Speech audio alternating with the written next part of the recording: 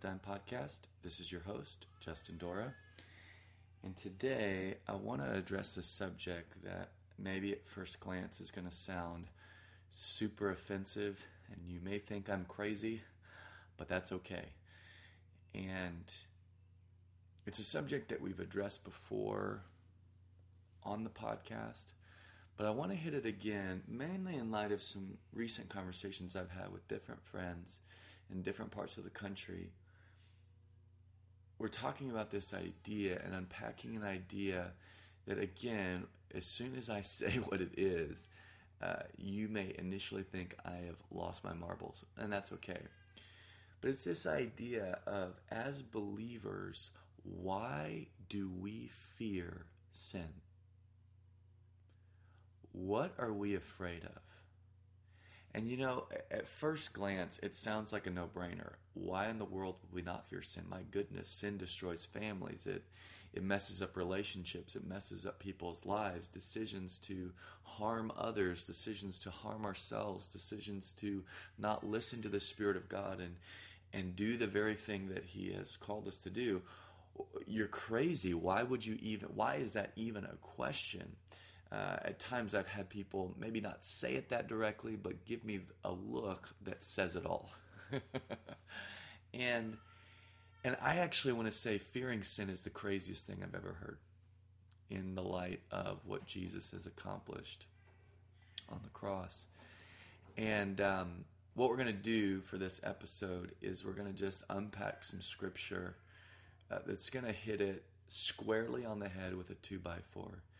And my hope is at the end, you will at least have some biblical framework or a biblical foundation to really explore that question with God and come to your own conclusions. At the end of the day, you don't have to believe it because I said it, but I will challenge you to ask the question because it's fascinating. I was asking somebody this the other day.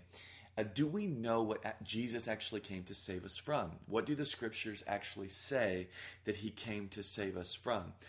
Most people would say, I would guess, that He came to save us from hell. And I'm not disagreeing with that statement, but there may be scriptures that I'm not thinking of or aware of that maybe say that. But those aren't the scriptures I keep running across. The scriptures I keep running across in the Gospels, when it's saying what Jesus came to save us from, it says that He came to save His people from sin. So if Jesus came to save us from sin, then what is salvation?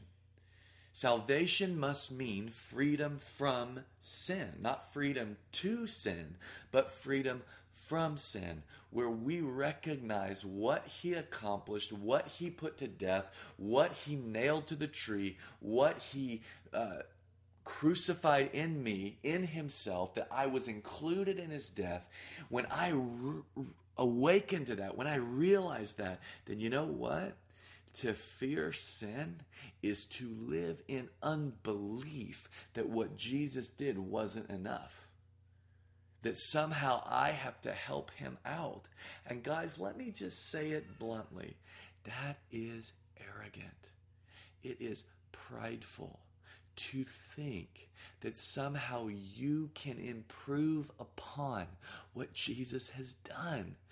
And it's crazy because there is a whole industry of books out there written by believers trying to motivate people to live holy, trying to motivate people to not do certain things, or trying to motivate people to look more like Jesus. And we don't anchor it in the finished work of Christ. We don't anchor it in that they're dead to sin and alive to God. We don't anchor it in that who they are now is wired to obey the living God. It is our joy. It is our nature. It is our normal to live from that place. They anchor it in what you're not, and they anchor it in behavior modification. And I'm telling you, it doesn't work. It doesn't last. It will never be fruit that will remain. because it is anchored in self. It is anchored in you pulling something off. It is anchored in your power to please God. It is not anchored in what Christ accomplished, and therefore faith, which is what pleases God. And faith comes from hearing the message of Christ. When you know that it is done, when you know that he's accomplished it, then faith rises in your heart. And Romans 1 says that out of faith comes obedience. And Jesus said, teach them to obey all I've commanded. To really learn to obey God, you got to know what God in Christ finished. You got to know what he accomplished. You've got to be baptized in the Father, Son, and Spirit. That doesn't just mean dunking in water. The word baptism means to be immersed. We got to be immersed. We've got to let our senses be baptized into the relationship of Father, Son, and Holy Spirit. We got to realize that we have been woven in to the divine life in Christ. The fullness of the Godhead dwells in bodily form in Christ, and you have been given fullness. What does that mean? That means in Christ, the fullness of Father, Son, and Spirit. And because you're included in him, guess what? You are woven into the Trinity. You are participating in the divine life now. Expect that.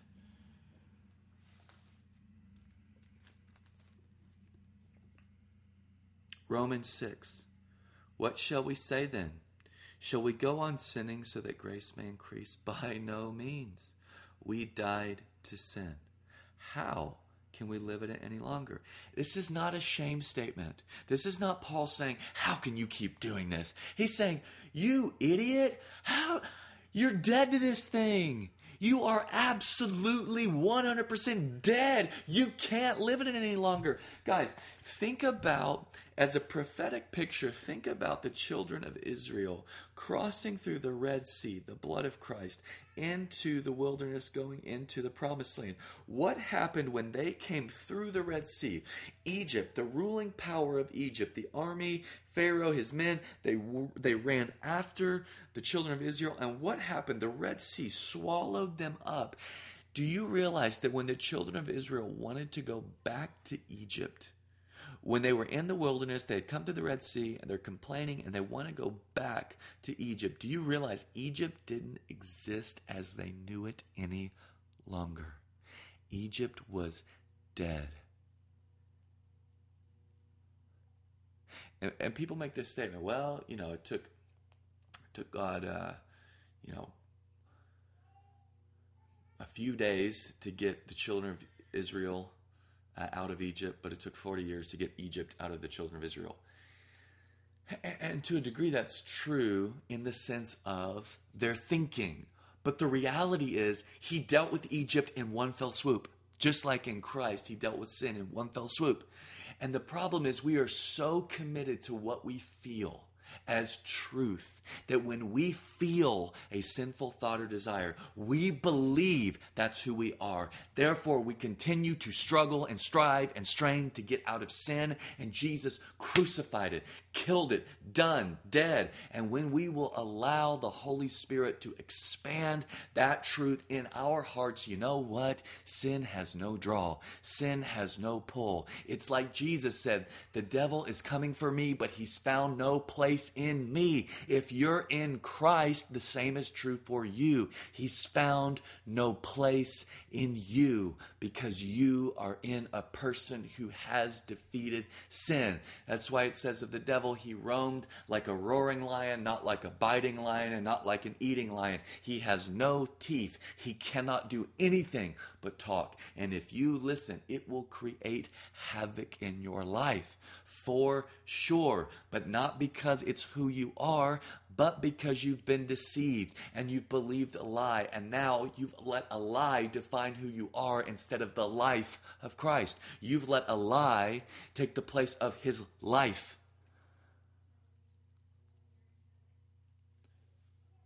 Food for thought. We were therefore buried with him through baptism into death, in order that just as Christ was raised from the dead through the glory of the Father, we too may live a new life. Not a life 2.0, but a new life, a whole new kind of life. Not a repeat of the old life, but a brand new life that has no reference point to sin, has no reference point to the spirit of the world, has no reference point to the systems of the world. Why do you think it doesn't work? Why do you think it produces anxiety? Why do you think it produces death and pain in you to try to take the life of Jesus and just lay it on top of the system of the world and try to live life in the world just like the world? I'm not talking about sin. I am talking about performance. The pattern of the world is performance. It is not sin. And when we live from the pattern of the world, we will get the result of the world, which is sin. Sin is a result. It is a result. It is not a rootstock.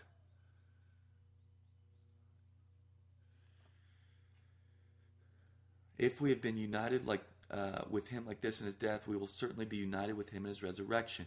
For we know that our old self was, past tense, crucified with him so that the body of sin might be done away with, that we should no longer, not one day, but now, be slaves to sin, because anyone who has died has been freed from sin. Anyone who has died has been freed from sin. You were in Christ. You are dead to the wrong thing and alive to the right thing.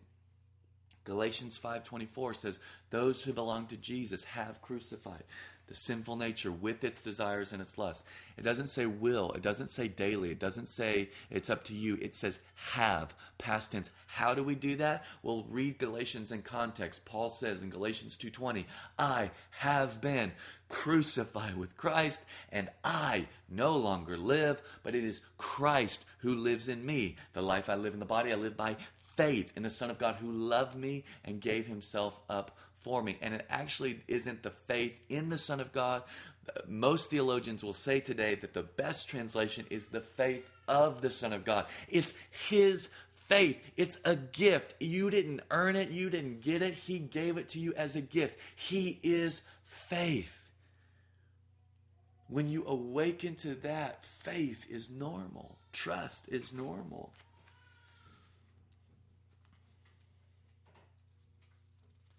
So let me be clear. I am not advocating for a life of sin. I am not saying, let's just ignore it, no big deal, sweep it under the rug, let people destroy their lives. I am saying when we see it in people's lives, we confront not sin like what's wrong with you, but hey, you're believing and trusting the wrong source. That's not you anymore. Therefore, you can stop. Therefore, you don't have to live another sinful day in your life. You don't. And if, as it says in 1 John 2, if you do sin, you have an advocate. It doesn't say when you sin. It says if you sin. Because you don't have to. Why? Because you're not a sinner. And I would even go as far as to say that if you do, it's because you're believing and listening to the wrong person. Boom.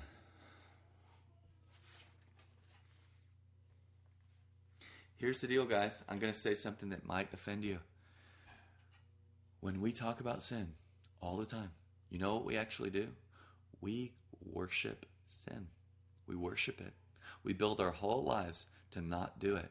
Therefore, we live with a consciousness and awareness of sin, and we end up worshiping the very thing that we say we don't like, and then we wonder why we do it over and over and over again. And it may not be external. It may just be internal desires. We wonder why we're drawn by different things that we know aren't right, and it's because we build our whole lives around the negative. Guys, when you watch a sports team that's playing a sport, and you hear the announcers, let's say they're playing someone they should lose to, and they're winning, and you get to the last quarter of the game, and the announcers start noticing the team's getting tight. They're playing not to lose, and they end up losing. That's what we do all the time. We play not to lose. So therefore, we live from a defensive posture. We live as if we're on defense, as if the devil's really powerful and we're really insecure. And now we allow the enemy to wreak havoc on us and the people that we have influence over, because we propagate a lie that is not true. And God is saying, in Christ, it is done. Now we live from it is done. It is finished doesn't mean there's no life to live. There's no relationship with God. There's no hearing his voice. There's no by joy responding to the things he leads in. All those things are part of it, but it's from a different posture. And it's not a posture we put ourselves into. It's a posture we awaken to the reality that Christ put us into. And we start living from who we really are. To live below our life in Christ is to downgrade what he's done. It's not arrogance. It's arrogance to think you need to add to what he's done. Colossians 2 says the sinful nature has been circumcised away. It's been cut away. We do not need to define our life based on what we didn't do, based on what we couldn't do, based on what we keep doing that's wrong. We need to define our life based on what Christ did and who he is. The scripture says in 1 John, as he is, so are we. Are we? Not will be, but are we? We are now. We are as he is. Not as he was, but as he is. His living, his breathing, his coming, his bringing his kingdom. We live in that place. In him we live and move and have our being. We don't need to build our whole lives around struggle. We need to realize Jesus already built us around power, around purpose, around joy, around freedom, around fruitfulness, around the anointing that develops and brings victory. Guys, here's the deal. There's not a battle. Oh, we've been told there's a battle. We're just in a struggle. We're in a war. No, you're not. The war's over. That's the good news. Now, if I don't believe the war's over, oh, you better believe there's a battle. Oh, you better believe there's a struggle. And even if I believe the war is over, the enemy can work really hard to get me to not believe that. Cause circumstances, cause challenges, cause all this stuff. And if I go with my circumstance that I am swept, I am tossed back and forth, insecure as the day is long. But even if my circumstances are in contradiction to the truth, I can be anchored in the reality that it's finished, that it's over, that it's done. And I can live from that place. And you know what will happen eventually? My circumstance will come under the authority and the rule and reign of Christ.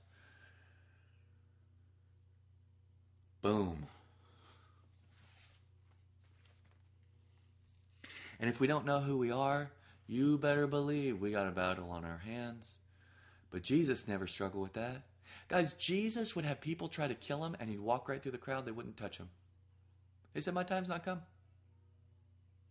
Like, you can't touch me. He said, nobody takes my life, but I give it up freely. He was not under subjection of the enemy. He freely offered his life to rescue humanity. And here's the deal, guys. When we know who we are, we recognize the schemes of the enemy. We can see them a mile away, and we know, okay, I'm just gonna get focused on who God is in me by the grace of God. It's not an effort-driven thing. It's a revelation-empowered thing. It's a presence-empowered thing. I just get more and more aware of his presence. I'm drinking in his life. John 7 says that anyone who's thirsty can come to him, and when we believe, rivers of living water begin to flow from us. Believe. Simply believe. You are who God says you are. He is who he says he is. And all things are possible for them who believe. So, Father, I thank you for your presence, your power, your wisdom, your might. I thank you for your influence. I thank you for revelation. I thank you for an increase of the awareness of your presence. I thank you for an acceleration of transformed living. God, I thank you that we are change agents. I thank you that even in our homes, God, we're releasing the kingdom of God over our neighborhoods, over our neighbors, in our workplaces. God, we're releasing it over our co-workers. When we go out and have fun, God, we're just shifting atmospheres everywhere we go. The kingdom is expanding. In the name of Jesus, we agree. Amen. Thanks for listening to the Wisdom Podcast. If you like what you heard, leave us a review on iTunes, and iTunes will suggest this podcast to others. Thanks, everyone, and take care.